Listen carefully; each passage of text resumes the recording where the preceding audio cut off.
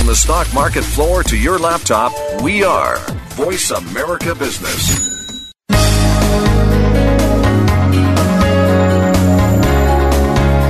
Welcome to Leadership Development News, profiles and practices of top performers. Leaders are the heartbeat of any organization. Let Drs. Kathy Greenberg and Relly Nadler show you what it takes to become a top 10% performer in your organization. Now, here are your hosts, Dr. Greenberg and Dr. Nadler. Welcome to Leadership Development News, profiles and practices of top performers. I'm Dr. Relly Nadler. We have my co-host, Dr. Kathy Greenberg, on the line. We'll be on in just a second. And Kathy and I are your leadership development coaches. We have helped thousands of leaders and executives to perform in the top 10%. In today's show, we're going to talk about decisions in ambiguous times, and we have Dr. Amy Edmondson.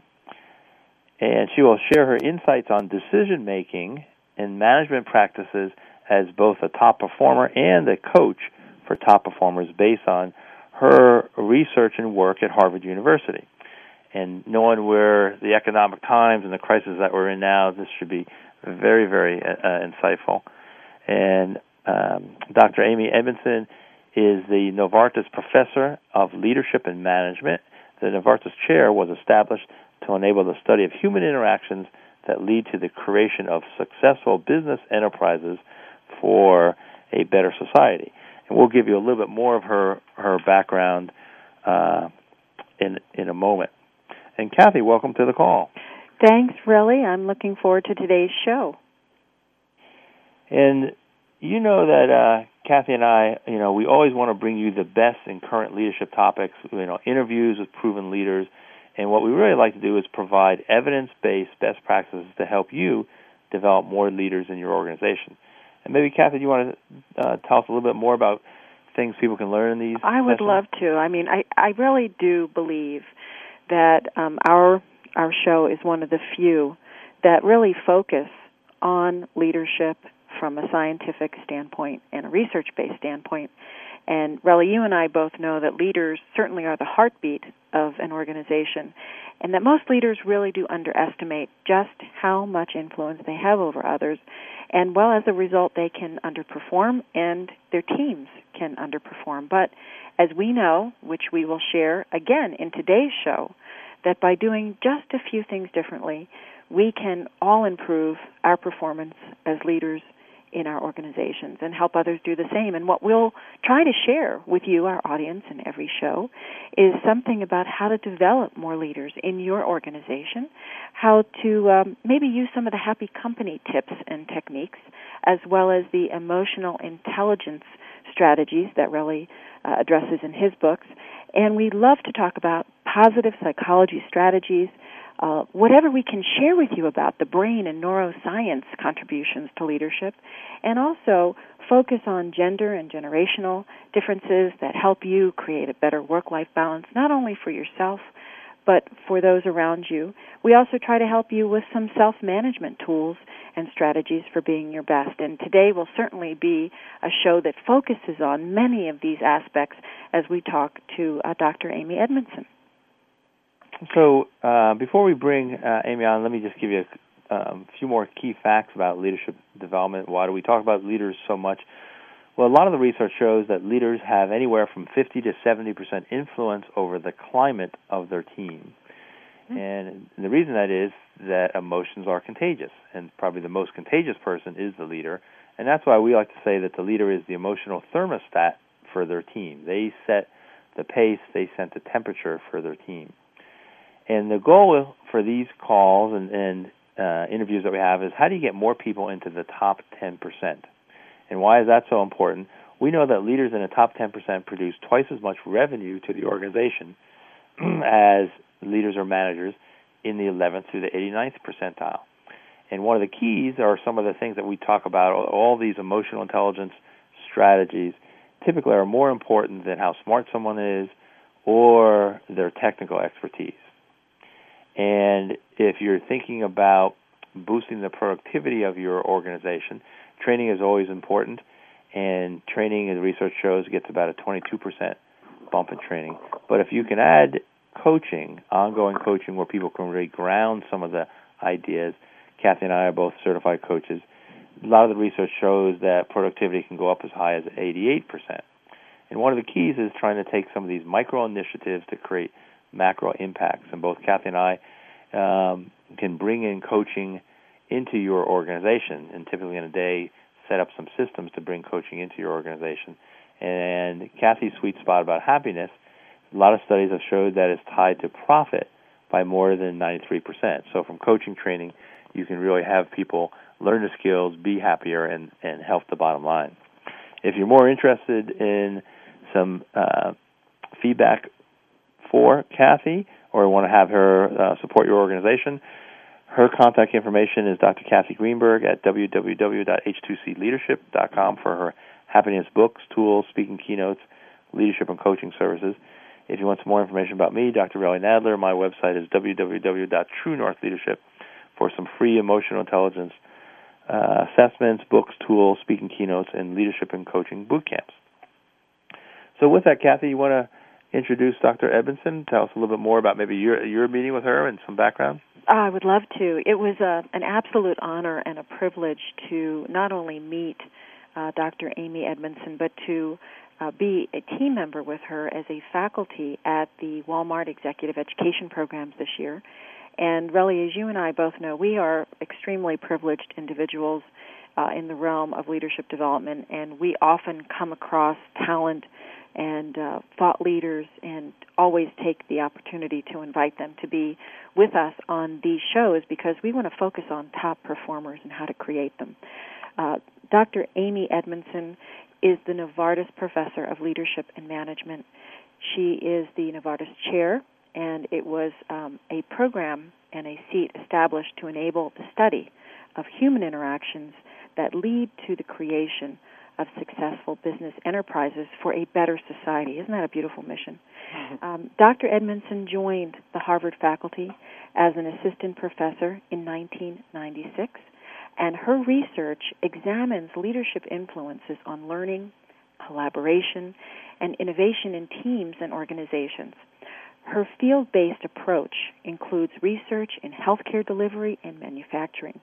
And she has published widely in academic journals, and she is also well known to management periodicals and is the author of teaching cases on the Cleveland Clinic, Prudential Financial, Simmons Mattress Company, Yum Brands, IDEO Product Designs, one of my favorite companies, and NASA's failed Columbia mission, which we'll talk about during our program today. In 2003, the Academy of Management's Organizational Behavior Division selected Professor Edmondson for the Cummings Award for Outstanding Achievement, and in 2000 selected her article, Psychological Safety and Learning Behavior in Work Teams, for its annual award for the best published paper in the field. Her recent article, Why Hospitals Don't Learn from Failures, Organizational and Psychological Dynamics That Inhibit System Change, has received the 2004 Accenture Award for a significant contribution to management practices, and certainly as a former partner with Accenture, I know how important that award is. You know, before her academic career, Dr. Edmondson was Director of Research at Pecos River Learning Centers, where she worked closely with CEO Larry Wilson to design and implement organizational change programs in a variety of Fortune 100 companies. In the early 1980s, she worked as chief engineer and architect inventor for Buckminster Fuller, and her book, A Fuller Explanation, clarifies Fuller's mathematical contributions for a non-technical audience. That's amazing. Edmondson received her Ph.D. in organizational behavior, and she has a degree in psychology and engineering and design, and all from Harvard University. She lives with her husband, George, a physician and scientist, and their 2 young sons. And I was privileged to meet Amy during our program, along with wonderful faculty that helped us to talk about decision-making in ambiguous times. Welcome, Dr. Amy Edmondson. Thank you so much, Kathy. I'm delighted to be here. We're very pleased to have you. You know, Relly always likes to ask this very introspective question. So, Relly, I'm going to let you go at it. Okay. Well, Amy, we always want to try to find out a little bit more about the kind of what makes up folks. I think that's my background as a psychologist. Makes them dangerous. Yeah, it makes me a little dangerous here. But so who's been some of the most influential people in your thinking, as a teacher and as a educator of leaders? Well, I have to say I've been, I've been spoiled in that respect, in that I've had the privilege of working with more than my fair share of leaders and great teachers. And I guess I would say it starts with my really wonderful experience of working with Buckminster Fuller right out of college. Now, so I graduated from college with a degree in engineering and design, and at that time I could think of nothing more exciting or wonderful than working for Buckminster Fuller, who was known best for inventing the geodesic dome, but had a far greater and more expansive vision of how to make the world a better place through responsible design. And I thought, of course, that dream was an impossible one. And so just to get it out of my system, I wrote him a letter as a senior in college to see whether I might work for him, but knowing that that, of course, wouldn't be possible. And I had a letter back in my mailbox about a week and a day later, offering me a job. This was in 1980. So I went down. I spent a little over 3 years working for him. He was exactly 4 times my age when I started that job, and that was initially an education in how do you design incredibly tough structures that withstand hurricanes and everything else. But far more importantly, it was an education in how do you think in such a way as to lead people, engage their hearts and minds in the quest of helping them discover what it is that their experience and insight leads them to want to do in the service of making a better world. So I'll stop there. I think I could take up all your time just talking about Bucky, and I know you don't want to do that, but he certainly was the most formative influence on me in my early career days. The other thing that may be worth saying a little bit about is Larry Wilson and Pecos River. I've been to Pecos River, and what a great area. Maybe you can say a little bit about that. That's why I feel so spoiled. I sort of went from great mentor to great mentor. So after Bucky passed away, which was really very sudden, even though he was 88, and was at his wife's deathbed, so they both really died together. He had a heart attack as she was very ill and fading.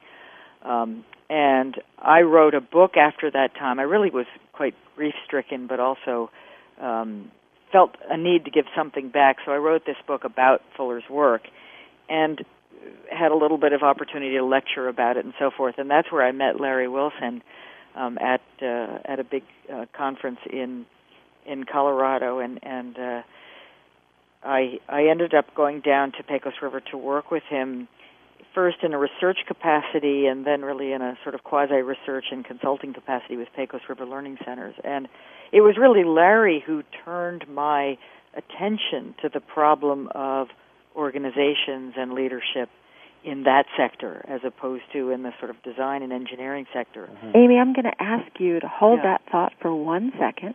We're going to be right back after this commercial break, and we'll start right where you left off, so don't go away.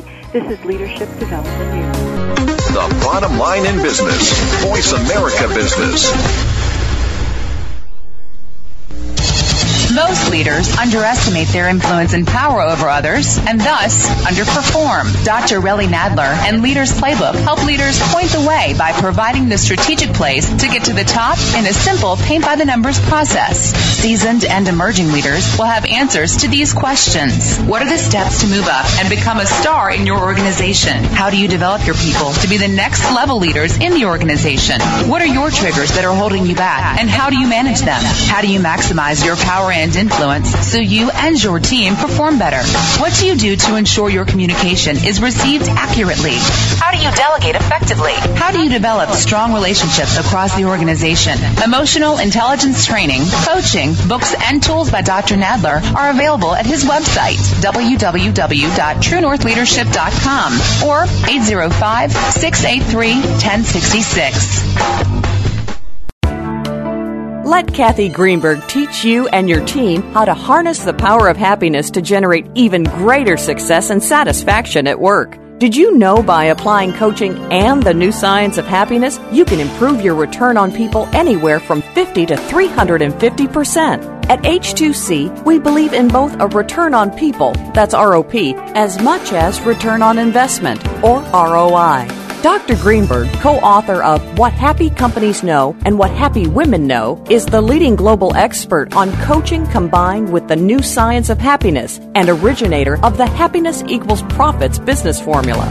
Kathy's company, H2C, Happy Companies, Healthy People, provides practical training for individuals and entire companies to maximize their potential in as little as 1 day. Kathy herself is available for one-to-one executive coaching, group training, and as an electrifying conference speaker. Catch her at the Governor's Conference for Women nationally and as spokesperson for Cancer Treatment Centers of America throughout 2009 for distinctive learning, practical solutions, and proven results. To learn more about adding Kathy and Happy Companies' Healthy People to your team, visit Kathy at h2cleadership.com. That's h2cleadership.com. Homeowners, real estate investors, bankers, listen up and tune in to Finance, Foreclosures, and Foresight, the show that breaks it all down and gives it to you straight. Are you at risk of foreclosure? Interested in buying a foreclosed property? Mark Bull has the answers to the questions you might forget to ask. Finance, Foreclosures, and Foresight broadcasts live on the Voice America Business Channel Monday afternoons at 1 p.m. Pacific. You can't afford not to tune in. The Internet's only all-business and financial radio network, Voice America Business.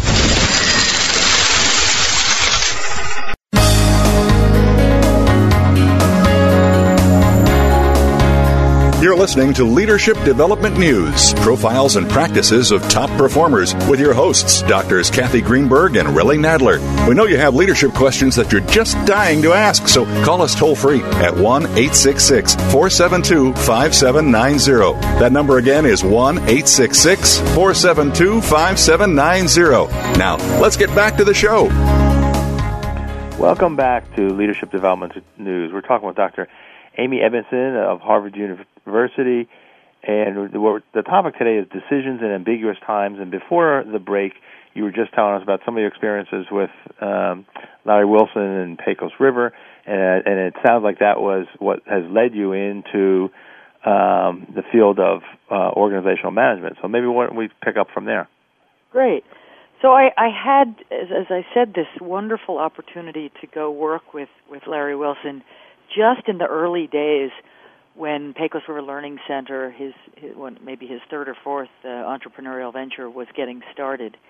And my job was to do research and help Larry think about the kinds of programs we would run that, in a nutshell, I think were designed to help people tap into their own sense of purpose, and I think what Kathy would call happiness, and to tap into the energy that brings them in the workplace to engage in improvement activities, to serve customers better, to serve their organizations and ultimately the world in a more effective way. And this became to me surprisingly interesting and engaging as a focus of my work. And I absolutely loved working at Pecos. I loved working with Larry. I learned more than I can possibly ever convey. And along the way had the kind of stark realization that I lacked any formal training in this domain, meaning I had no psychology background at the time, I had no business training, and so I finally decided to come to grips with that and apply to graduate school, and I applied to a PhD program in organizational behavior at Harvard and was lucky enough to be accepted and be given scholarship support and so forth. And that really, in addition to the work with Larry, that launched me on a new career as a researcher of these issues that I cared so much about. And so Amy, I guess I've been in the academic part of this enterprise for the last, almost 20 years. Now, Amy, I'm jumping in here. Sorry, I'm just so enthusiastic about what you've been doing and the case studies that you've developed, because I was so fortunate to see you in action deliver the case study in, the compassionate and absolutely invigorating style that a Harvard professor of your ilk would do with executives at this retreat. And this whole process of using case studies with executives was not something that I had actually seen put into practice. Certainly, having been a professor myself, having seen it in the classroom, you see how it works. But how do you develop these case studies and make them so exciting to help leaders understand crisis management? Well, I think that's a wonderful question, and it starts with the recognition that a particular issue or a particular organization or a particular person in an organization offers a rich setting for discussion, right? So your nose or your gut is engaged by something, and clearly the Challenger shuttle tragedy was a rich and engaging and challenging problem for people to wrestle with. And so I've written maybe 25 or so cases over the years, and I'm always drawn in for some reason or another by a person or an issue, as I said. And then I and sometimes my students will go in, and we do our very best to try to capture in writing the situation without putting our thoughts into it. Right? So without putting our analysis into it. Now, this is very difficult as academics because we're trained to analyze, but we find that the best pedagogical vehicles, the cases, are ones that don't give it away, but really try to convey the situation fully and as accurately as we can. And then we go into the classroom. Now, I, as the professor, have an idea of where I want to go and what lessons I want to draw out, but it's never the same twice. So the case doesn't lead people too hard in the direction that I'm trying to go, but maybe gently pushes them in that direction. And so it's really a wonderful way to teach because it's asking people, it's educare, go within, to find the insights that they have and to make those connections working with some situation that they had nothing to do with. So it's both safe because it's not their reality, so it's safe to jump in, take risks, say what comes into their head, and at the same time very connected to their reality because there's fundamental human truths there. And so just that reflective time, it's already happened, and so you're really bringing in that kind of 2020 vision in the case of what brought about the case, but then also what would they do differently? Exactly. What would they do differently, and why did this happen the way it is?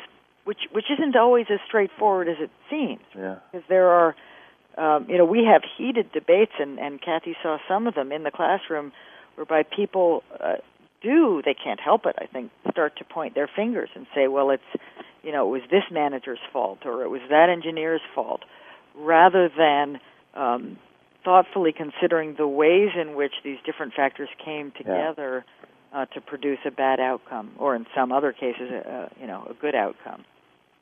So when that happens, because I've seen that happen also in my work, it's almost a primitive, let's try to cast blame that takes away the complexity of the issue. How do you bring that back?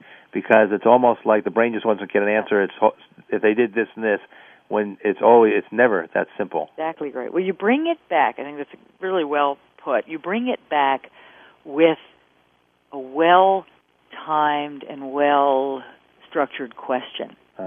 And so you never want to, as you know, as a psychologist, you don't want to call someone wrong. And in fact, they're not wrong. There's a truth to what they say. It's just incomplete. But you want to try to open it back up. So you can say, that's an interesting perspective. Does everyone see it that way? Does anyone have a different point of view? And the beauty of the case method is that in a good-sized room, there will be someone who doesn't agree, and who can and who isn't in the hot seat at the moment you ask the question, so they can think more clearly, and so they can say, "Well, I'm not so sure that someone else in that chair wouldn't have done the exact same thing." One of the things that I think you do exceptionally well in engaging the hearts and minds of these executives is partly a competency or a skill that requires someone to be, like a coach, non-judgmental and open to suggestions that may in fact even be incorrect. Is this a natural skill that you think you've always had, or can others learn how to do that so that they can help others learn better by asking good, non-judgmental questions? I think it's absolutely a skill. I wouldn't for a moment claim that I've always had it, and I think you're absolutely right in pointing to that as kind of the heart of not only the pedagogy but good coaching, which is learning to ask the right questions, asking in a non-judgmental way, and helping people find the answers within themselves. So some people have said at Harvard Business, at the Harvard Business School, that how we teach is what we teach. It's almost less about the frameworks, the theories, the models, and more about the process, which is exactly the process you're just pointing to.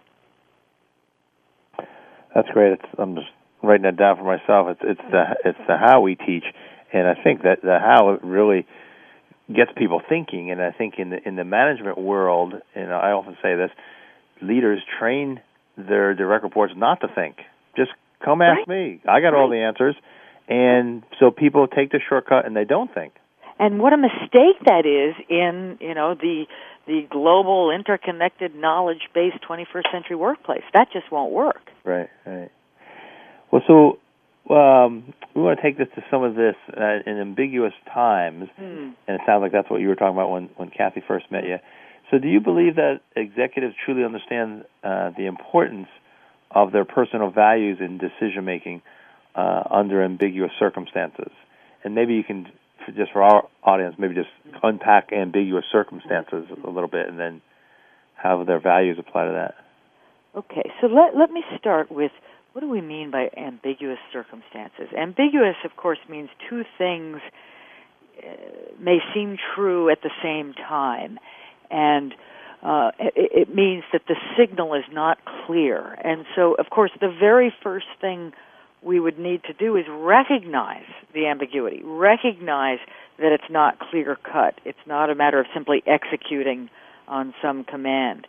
And that means that our job suddenly, very clearly, is to learn more about it until we feel more confident that we understand what's going on, so that we can act appropriately.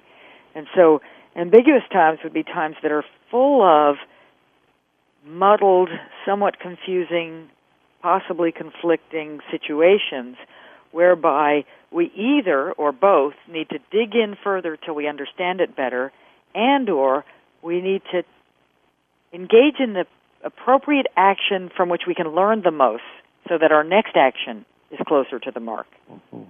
So that is, if I think about a sailing metaphor, if we're sailing, we can never go straight upwind, straight into the wind. The sailboat won't go that way, and yet quite often that's where we're trying to head. In your company's terms, true north. Mm-hmm. And so what do? Well, we go this way at 45 degrees to the wind, and then we go that way at 45 degrees to the wind, and eventually we get where we're going. But we deliberately go off in one way that we know isn't exactly right, for the purposes of A, making progress, and B, getting enough feedback to know where to head next. And so to take this back to your question about values, I think unfortunately this kind of process is very, very deeply dependent on people having learning-oriented values and people-oriented values that are deeply committed to getting to the right place eventually.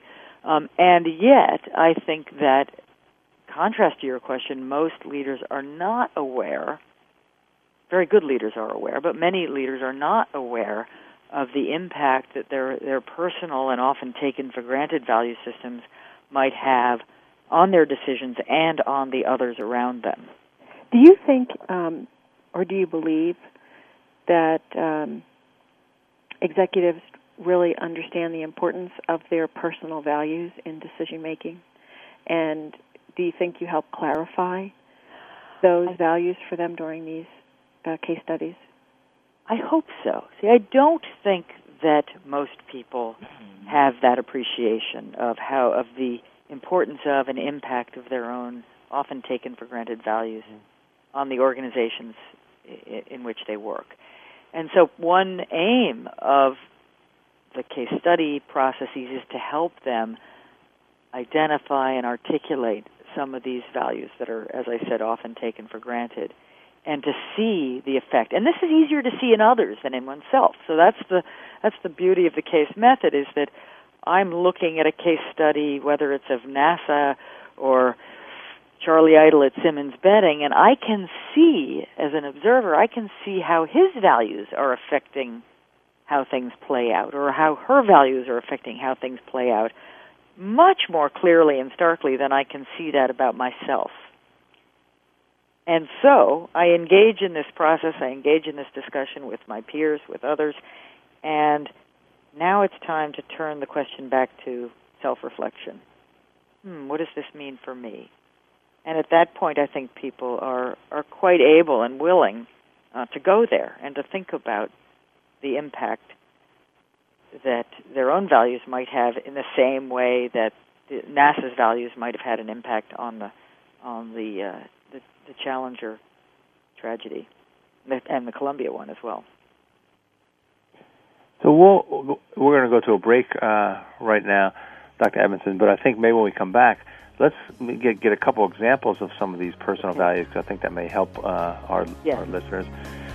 So this is Leadership Development News. We'll be right back, just going for a break. And stay tuned. The bottom line in business. Voice America Business. Most leaders underestimate their influence and power over others and thus underperform. Dr. Relly Nadler and Leaders Playbook help leaders point the way by providing the strategic plays to get to the top in a simple paint-by-the-numbers process. Seasoned and emerging leaders will have answers to these questions. What are the steps to move up and become a star in your organization? How do you develop your people to be the next level leaders in the organization? What are your triggers that are holding you back, and how do you manage them? How do you maximize your power and influence so you and your team perform better? What do you do to ensure your communication is received accurately? How do you delegate effectively? How do you develop strong relationships across the organization? Emotional intelligence training, coaching, books, and tools by Dr. Nadler are available at his website, www.truenorthleadership.com or 805-683-1066. Let Kathy Greenberg teach you and your team how to harness the power of happiness to generate even greater success and satisfaction at work. Did you know by applying coaching and the new science of happiness, you can improve your return on people anywhere from 50 to 350%? At H2C, we believe in both a return on people, that's ROP, as much as return on investment, or ROI. Dr. Greenberg, co-author of What Happy Companies Know and What Happy Women Know, is the leading global expert on coaching combined with the new science of happiness and originator of the Happiness Equals Profits business formula. Kathy's company, H2C, Happy Companies, Healthy People, provides practical training for individuals and entire companies to maximize their potential in as little as 1 day. Kathy herself is available for one-to-one executive coaching, group training, and as an electrifying conference speaker. Catch her at the Governor's Conference for Women nationally and as spokesperson for Cancer Treatment Centers of America throughout 2009 for distinctive learning, practical solutions, and proven results. To learn more about adding Kathy and Happy Companies' Healthy People to your team, visit Kathy at h2cleadership.com. That's h2cleadership.com. Adding fractions is nothing. For real? Look, these are denominators. You multiply this one so that it's the same as that, then you add them up. Man, that's easy. Charles Bennett dreamed of returning to the old neighborhood as a teacher, but without money for college, only half of his dream came true. He's back in the old neighborhood. Well, enough math. I gotta deliver these sandwiches. Please support the United Negro College Fund. A mind is a terrible thing to waste. A message from the UNCF and the Ad Council. The Internet's only all business and financial radio network, Voice America Business.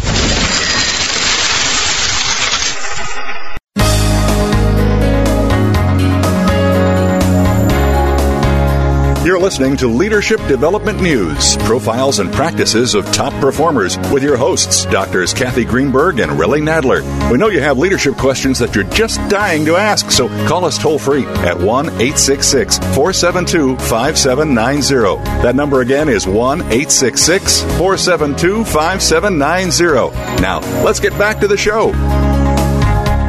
Welcome back to Leadership Development News. We're speaking to Harvard professor Dr. Amy Edmondson, and when we left, we were talking about values, Amy, and how those beliefs and principles that an executive holds near and dear have an impact on their decision-making. Can you give us some examples of these values and how you've seen them work, I guess, kind of to the advantage or disadvantage of an executive during these case study assessments?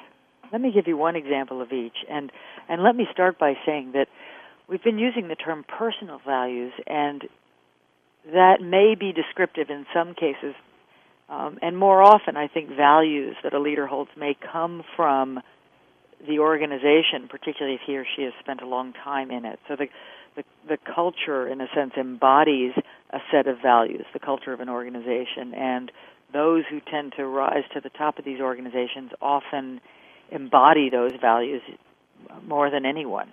And so just to illustrate that and to show possibly a negative side, one might hold the value of efficiency, speed, effective execution. Those are obviously good things in some sense, but they have a downside as well. So at NASA, in both shuttle accidents, but particularly let's talk about the Challenger shuttle accident in 2003, our analysis suggests that one of the very real challenges the organization faced was that an overwhelming emphasis really sent out there by leadership at all levels was on efficiency and productivity as opposed to, say, inquiry and uncertainty around, difficult technological and scientific issues.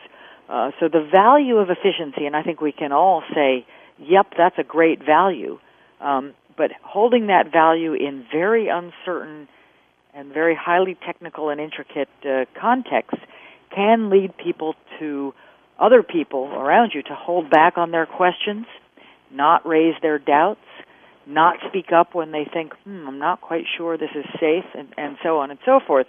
And so there's an example of a leader exercising a value that's getting people charged up and wanting to get things done quickly and efficiently, but possibly has the dark side of suffocating doubt and inquiry, and ultimately there was a tragic result in that case, in that people felt unable to really speak up about and inquire into the risk that a foam strike would damage the shuttle and lead to an explosion upon re-entry, which is what happened.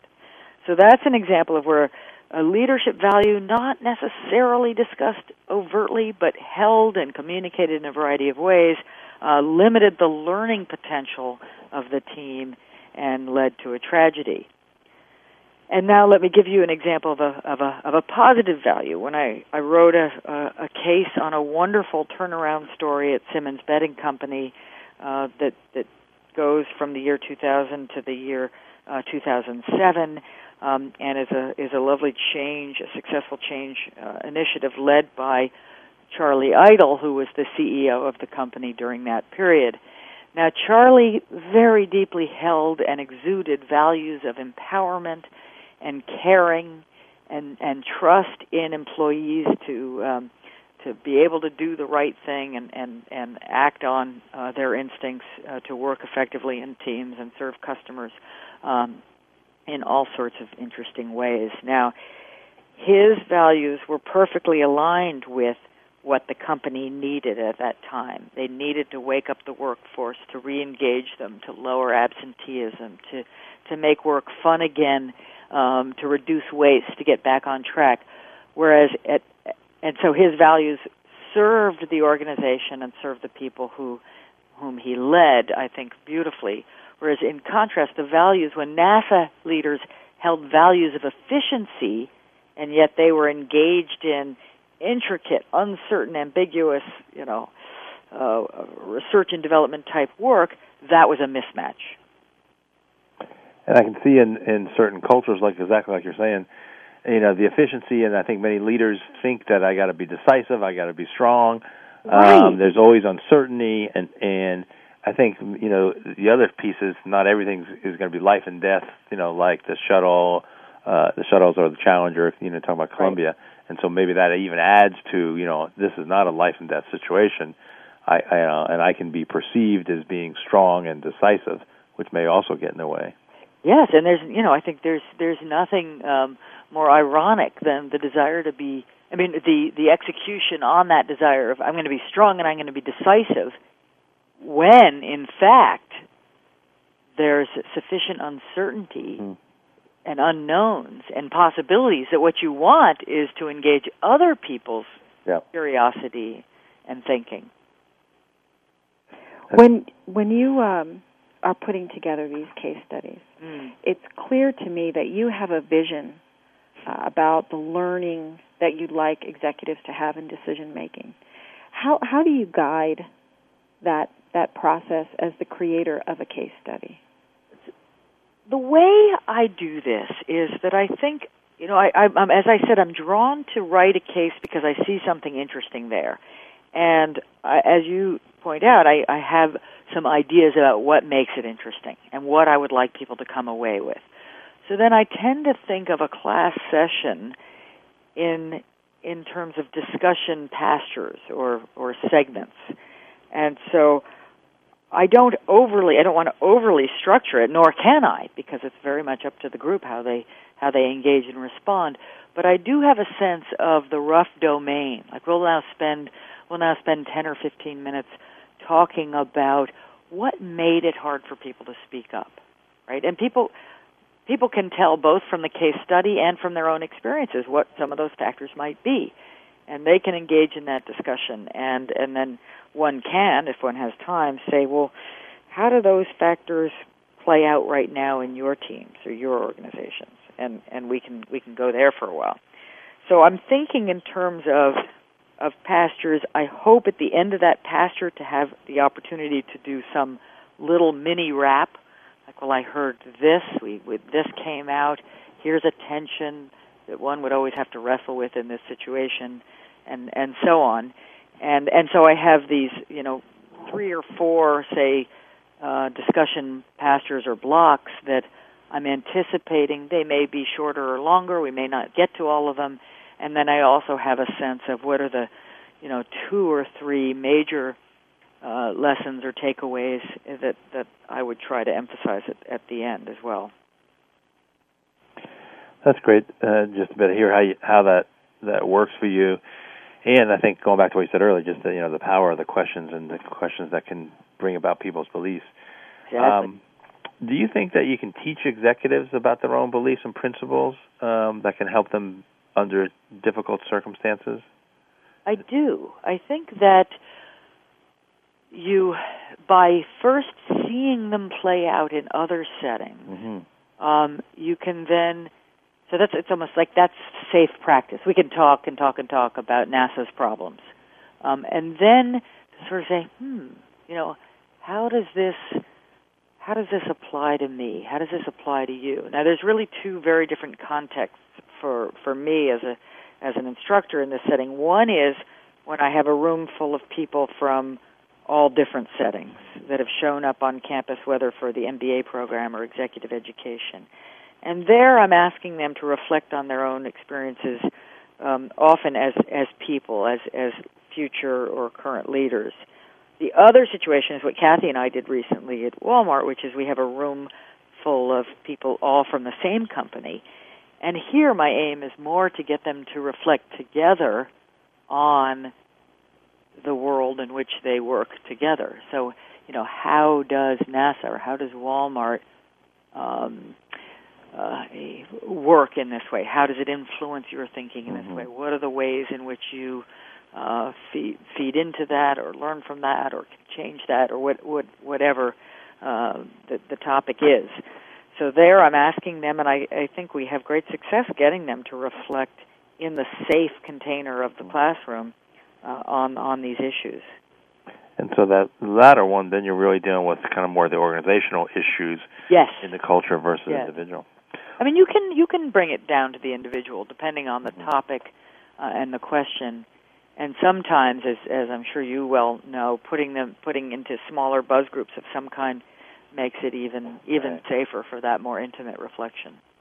Well, so we're coming to our last break here, and we're talking with Dr. Amy Edmondson. We're going to be right back, and we'll be talking more about making decisions in some ambiguous times. This is Leadership Development News.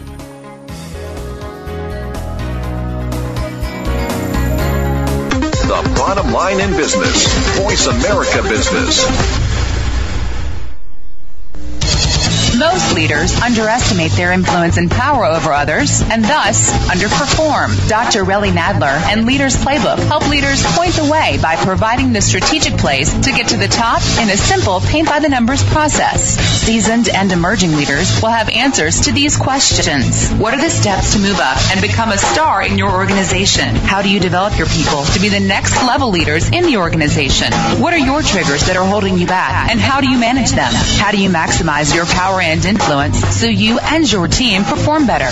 What do you do to ensure your communication is received accurately? How do you delegate effectively? How do you develop strong relationships across the organization? Emotional intelligence training, coaching, books, and tools by Dr. Nadler are available at his website, www.truenorthleadership.com or 805-683-1066. Let Kathy Greenberg teach you and your team how to harness the power of happiness to generate even greater success and satisfaction at work. Did you know by applying coaching and the new science of happiness, you can improve your return on people anywhere from 50 to 350%? At H2C, we believe in both a return on people, that's ROP, as much as return on investment, or ROI. Dr. Greenberg, co-author of What Happy Companies Know and What Happy Women Know, is the leading global expert on coaching combined with the new science of happiness and originator of the Happiness Equals Profits business formula. Kathy's company, H2C, Happy Companies, Healthy People, provides practical training for individuals and entire companies to maximize their potential in as little as 1 day. Kathy herself is available for one-to-one executive coaching, group training, and as an electrifying conference speaker. Catch her at the Governor's Conference for Women nationally and as spokesperson for Cancer Treatment Centers of America throughout 2009 for distinctive learning, practical solutions, and proven results. To learn more about adding Kathy and Happy Companies' Healthy People to your team, visit Kathy at h2cleadership.com. That's h2cleadership.com. Dad, let's sing that bedtime song. Rock-a-bye baby by Newton's treetop. His first law of motion, make sure you won't stop. The same rules of physics apply to a ball, while gravity is a force that makes things fall. By the 6th grade, many girls lose interest in math and science, but it's never too early to set your daughter's future in motion. For some simple ideas, go to girlsgotech.org. A public service announcement brought to you by Girl Scouts of USA and Ad Council. The Internet's only all-business and financial radio network, Voice America Business.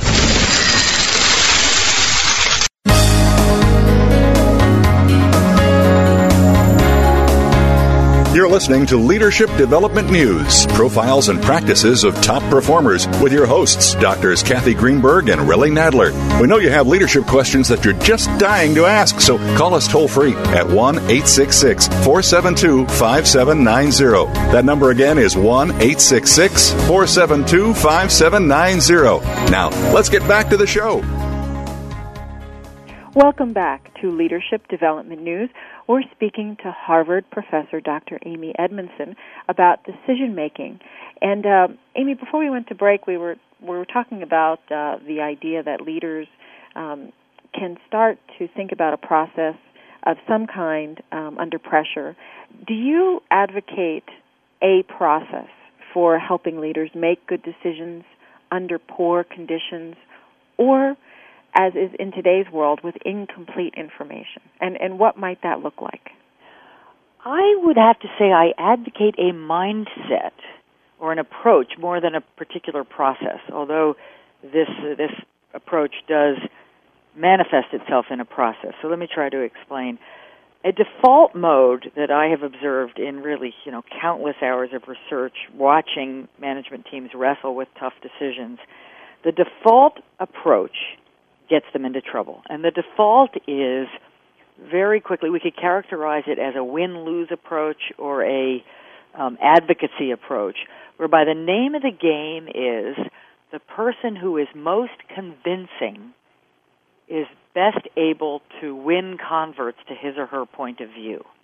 And so if you listen closely to the default process, it's people arguing back and forth, not necessarily listening to the wisdom of each other's observations or thoughts, but to where the chinks in the armor of each other's observations and thoughts might be, so that I can come back and try again to win you over as a convert to my point of view. Now, often this doesn't work very well because people, everybody's playing the same game, so nobody wants to be the convert and everybody wants to be the victor. And so we see management team meetings that go on and on and on, sometimes for months without a great deal of progress or true resolution, or we see the person with the most positional power or possibly the most compelling arguments winning. And sometimes that's okay, because sometimes the compelling arguments do win on the merits and are the right things to do. But given the context you just suggested of incomplete data, of unclear and uncertain paths forward, I strongly advocate a different approach than the win-lose, and I will call it either a learning-oriented approach or an inquiry-oriented approach, or more simply a problem-solving oriented approach. And so we approach the decision as if it were a problem to be solved rather than a decision to be made. Rather than an argument to be settled, it's a kind of science project where we have to together figure it out. The actual process that comes from this approach or mindset is one in which there's a great deal more question asking or inquiry. And the kinds of questions we hear people asking are, when this is going well, true questions. They aren't leading questions or advocacy disguised as inquiry along the lines of, I'm right? But they're real questions, like, I really want to understand how you see this. Or help me understand what's wrong with trying it this way. And I really want to listen, right? So I'm listening to what you say. And the result of this approach, which is not natural, so does have to be led, is a synthetic new decision. Rather than I won, you lost, it's we won because pieces of all of our thinking have come together to suggest something new. And so with that, because I've seen this over and over, you said you has to be led. And so would that be either a facilitator or a leader? It can either be a person in a formal facilitator or formal leadership role, or it can be someone who, for whatever reason, is not in the hot seat around a particular issue. Uh-huh. Right, so I'm part of this team, but I don't have a ton of skin in the game on this issue. Right. So that helps me see better where we're getting stuck process-wise. Yeah. So I can slow us down and say, okay, I hear us going back and forth, but I'm not quite sure I understand Kathy's point of view here. Can we slow it down? Can we dig in? Can we get what each other knows about this topic and so forth? I just mean that it rarely, maybe sometimes, but rarely happens spontaneously that people shift into the inquiry mode. So it has to be led somehow, but it may not have to be a formal leader. And that goes back to Kathy's question. That may be some of the skills that can be taught. Yes. I've witnessed some of those meetings and been a kind of a process person, and it's amazing to say at the end of an hour or 2 hours to say, well, only 2 questions were asked in these last 2 hours. Right. When you can get a metric like that, everybody's advocating, no one's asking questions. Right, which is stunning, really. Yeah. We all know that the world is uncertain and changing. We should be 80% questions, and in fact, we're 1% question. Yeah. Well, it's funny that we often think that, I guess, kind of a Socratic method doesn't always work with very seasoned professionals. It's almost as though they think we're taunting them or being kind of motherly or just not treating them as professionals. And it's fascinating that what I've seen this process as you facilitate it, it in fact is a beautiful method for getting people to think differently, speak up, and be a part of the conversation. Absolutely. And I think it's when I ask people, why do you think this group didn't ask many questions? You know, in a setting such as Relly describes, they'll often say, well, I think we think that asking questions makes us look weak. Yeah. Look like we don't know. Right. And that's what I would call a taken for granted value. And that goes back to your earlier point about being assertive and decisive. If we have values, recognized or not, that say the person who is decisive wins and the person who asks questions is weak, we're going to be in big trouble. And I think from a coaching standpoint, Kathy and you and I probably do this, and I'm sure you do this also, Amy. The person who asks the good questions many times sounds the smartest because other people are thinking that question, but they're not asking it. Right. That's right. They're putting words to what's in the back of other people's minds, or wish they almost. It's beyond conscious awareness, but they realize, yes, that's the question that needed to be asked. That's great. Well, this has been an extremely insightful and helpful program, I'm sure, to all of our listeners. It certainly was to me. Is there a website where people can get a hold of your cases or information about you, Amy? Yes, so if you go just to www.hbs.edu, you can find information about any of the faculty and any of the cases. My name, Amy Edmondson, it's probably best just to enter that in and search for me because the actual website, I can give you a link, but it's kind of long and convoluted. I'm easy to find on the HBS website. My email address is ace@hbs.edu. Those are my initials, ACE. And there's lots of information about publications and case studies as well. Well, Dr. Edmondson, this has been great. Like Kathy said, very insightful. Hopefully it's got all of us thinking a little bit more, and they can look at some of your work and if you're on their own, using some of that Socratic case study methodology. So thank you very much for sharing some of your wisdom today. Well, my pleasure. And this has been Leadership Development News. We're going to be signing off for now. Please call in or listen in and see what we have on for next week. And Leadership Development News, signing off. Thank you very much. You've been listening to Leadership Development News, profiles and practices of top performers, with your hosts, Drs. Kathy Greenberg and Relly Nadler. We sincerely hope that you're leaving us today with some great ideas and inspiration from today's top leaders. Join us again next Monday at noon Eastern Time and 9 a.m. Pacific Time, right here on the Voice America Business Channel.